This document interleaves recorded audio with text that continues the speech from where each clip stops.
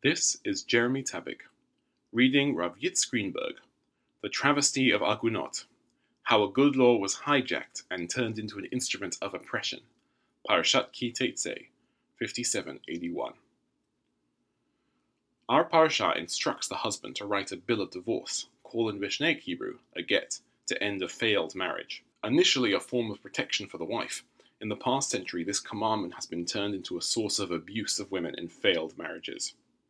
The typical agunah, or chained wife, over most of Jewish history, was the result of the rare case of husbands who disappeared.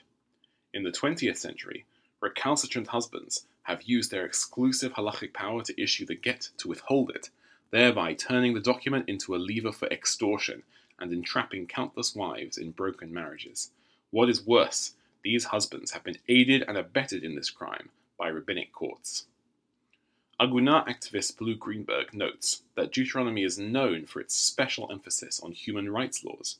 She has argued that this biblical divorce law was intended to upgrade women's rights.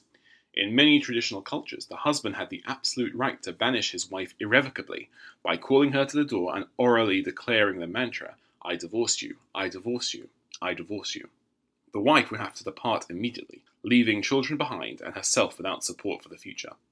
By requiring a legal process, the Torah filtered out impulsive and thoughtless actions of rejection and assured that a woman could prepare for divorce.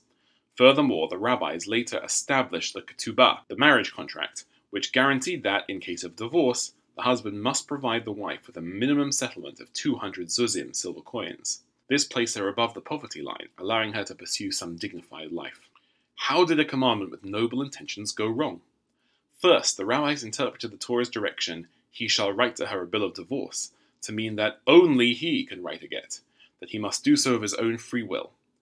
In the 20th century, unscrupulous husbands or their lawyers decided to refuse the get so that the woman would be chained, unable to go free from her husband. The husband would then demand either financial payoffs, less than equal divisions of property, or concessions on custody and control of the children. In Talmudic times, the rabbis would not tolerate such abuse.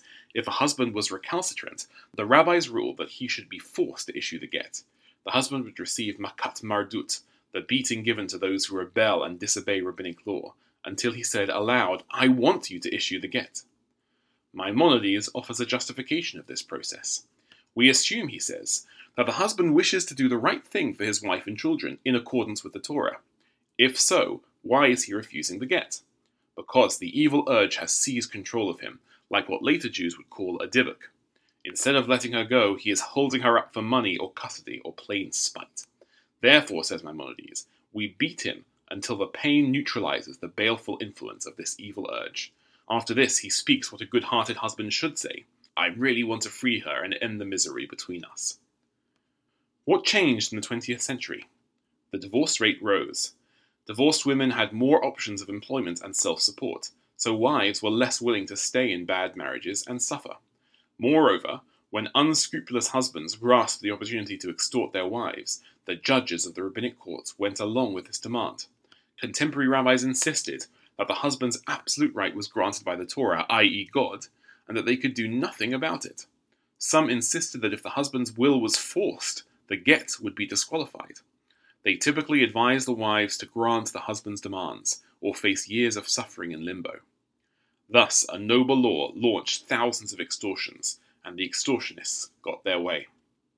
Thousands of women paid up to get their gets. Tens of thousands of children received less or limited financial support and often suffered from poverty and deprivation. Thousands more women were put in limbo, their lives constrained or ruined. Since in Israel the rabbinic courts were given monopoly control of personal status, tens of thousands of secular non-observant wives were thrust into this unjust situation. Many secular women gave up on getting a get. Many ended up with a second family or husband whom they would live with or marry civilly. By rabbinic law, their second marriage was illegitimate, and any children born were officially mamzerim, illegitimate children, non-marriageable to most Jews. Observant women trapped in this tortuous situation suffered the most. They could not move on. They could not start new lives. Many made the financial and custodial payoffs and accepted deprivation as the price of freedom. Still others were held up by husbands out of spite and were anchored for many years in ruined marriages. Why did the rabbis go along with this injustice? Many of the judges believed that God had given the husband this power over his wife, since women were subordinate to men. Still others rationalized that they were delaying the issue of a get, and thus protecting the institution of marriage against rising divorce rates, never mind the woman's suffering, and that the marriage was hopelessly fractured. Overall, rabbinic culture fell behind the general culture, which had by this time concluded that women should have the right to end a marriage just as much as men. In America, the rabbis of Yeshiva University and centrist orthodoxy came up with the idea of a prenuptial agreement in which the husband agreed to pay a daily amount of wife support if the get was delayed. In effect, this was a fine for recalcitrants, but it was disguised enough to gain support from many traditional rabbis. These rabbis also sponsored an organization, the Organization for the Release of Agunot, which organizes public demonstrations to shame the recalcitrant husbands into giving a get. Sometimes this pressure works, sometimes not. This halakhic prenup seems to have significantly reduced get abuse, but did nothing for the thousands of women who were already chained in failed marriages. In Israel, the use of prenuptial agreements is far behind the United States. The result is a toxic, unfair to women atmosphere surrounding the get process. A survey done by the Rachman Center for Women's Rights of Bar-Ilan University showed that 1/3 of all women who went through the divorce process in Israel were threatened at one point or another with withholding their get. Among Orthodox women, 50% were threatened with get withholding. In this way, even the vast majority of women who get their get negotiate the terms under threat of the husband's absolute right. This means that their settlements are not truly an equal division arrived at fairly. This adds up to widespread mistreatment of women and abuse of their rights in the name of religion. To complete this scandalous picture, one should add that Rabbi Eliezer Berkovitz, in the last generation, wrote a halakhic treatise pointing out the surge in igun, anchoring by recalcitrants, and suggesting a systemic halakhic solution. He said the rabbi should use a rarely used power to nullify marriages when the husband arbitrarily refuses to issue the get. Hafka'ah, nullification, is affirmed in the Talmud, since all halakhic marriages are valid and binding only due to them being embedded in rabbinic law and the rabbi's consent.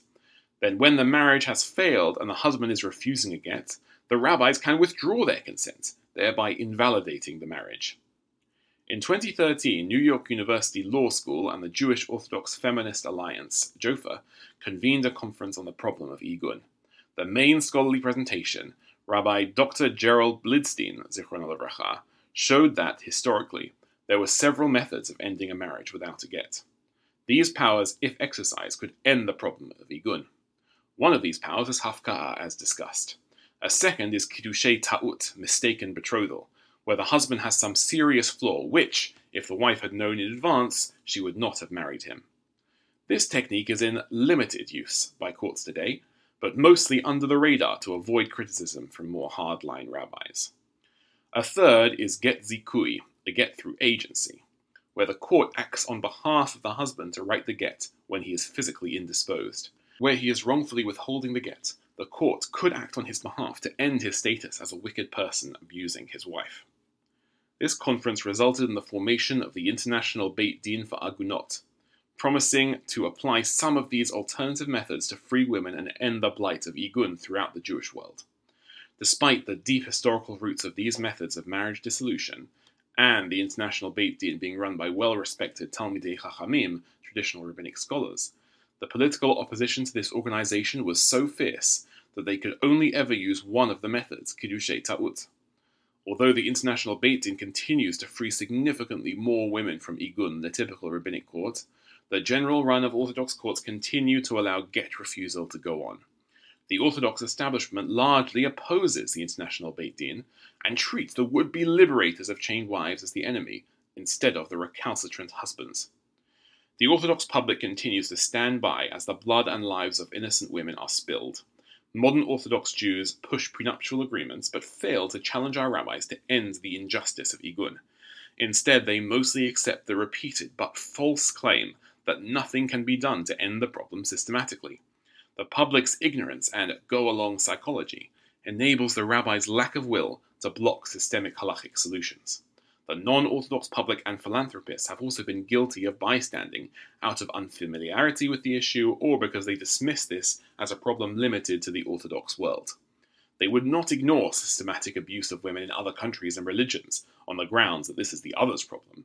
They fail to take responsibility to act and or support ameliorating initiatives, as if Igun is not a moral stain on Judaism as a world religion. The God who, in the words of Psalms, does justice for the oppressed, weeps while his Torah, originally intended for the improvement of women's lives, is hijacked by recalcitrant husbands, enabled by important rabbis, and turned into an instrument of oppression and impoverishment of women and children who deserve better. The law of divorce with dignity will be restored when we end human-inflicted igun. It is time for the whole Jewish community to wake up, wise up, and end this shameful injustice. Shabbat Shalom.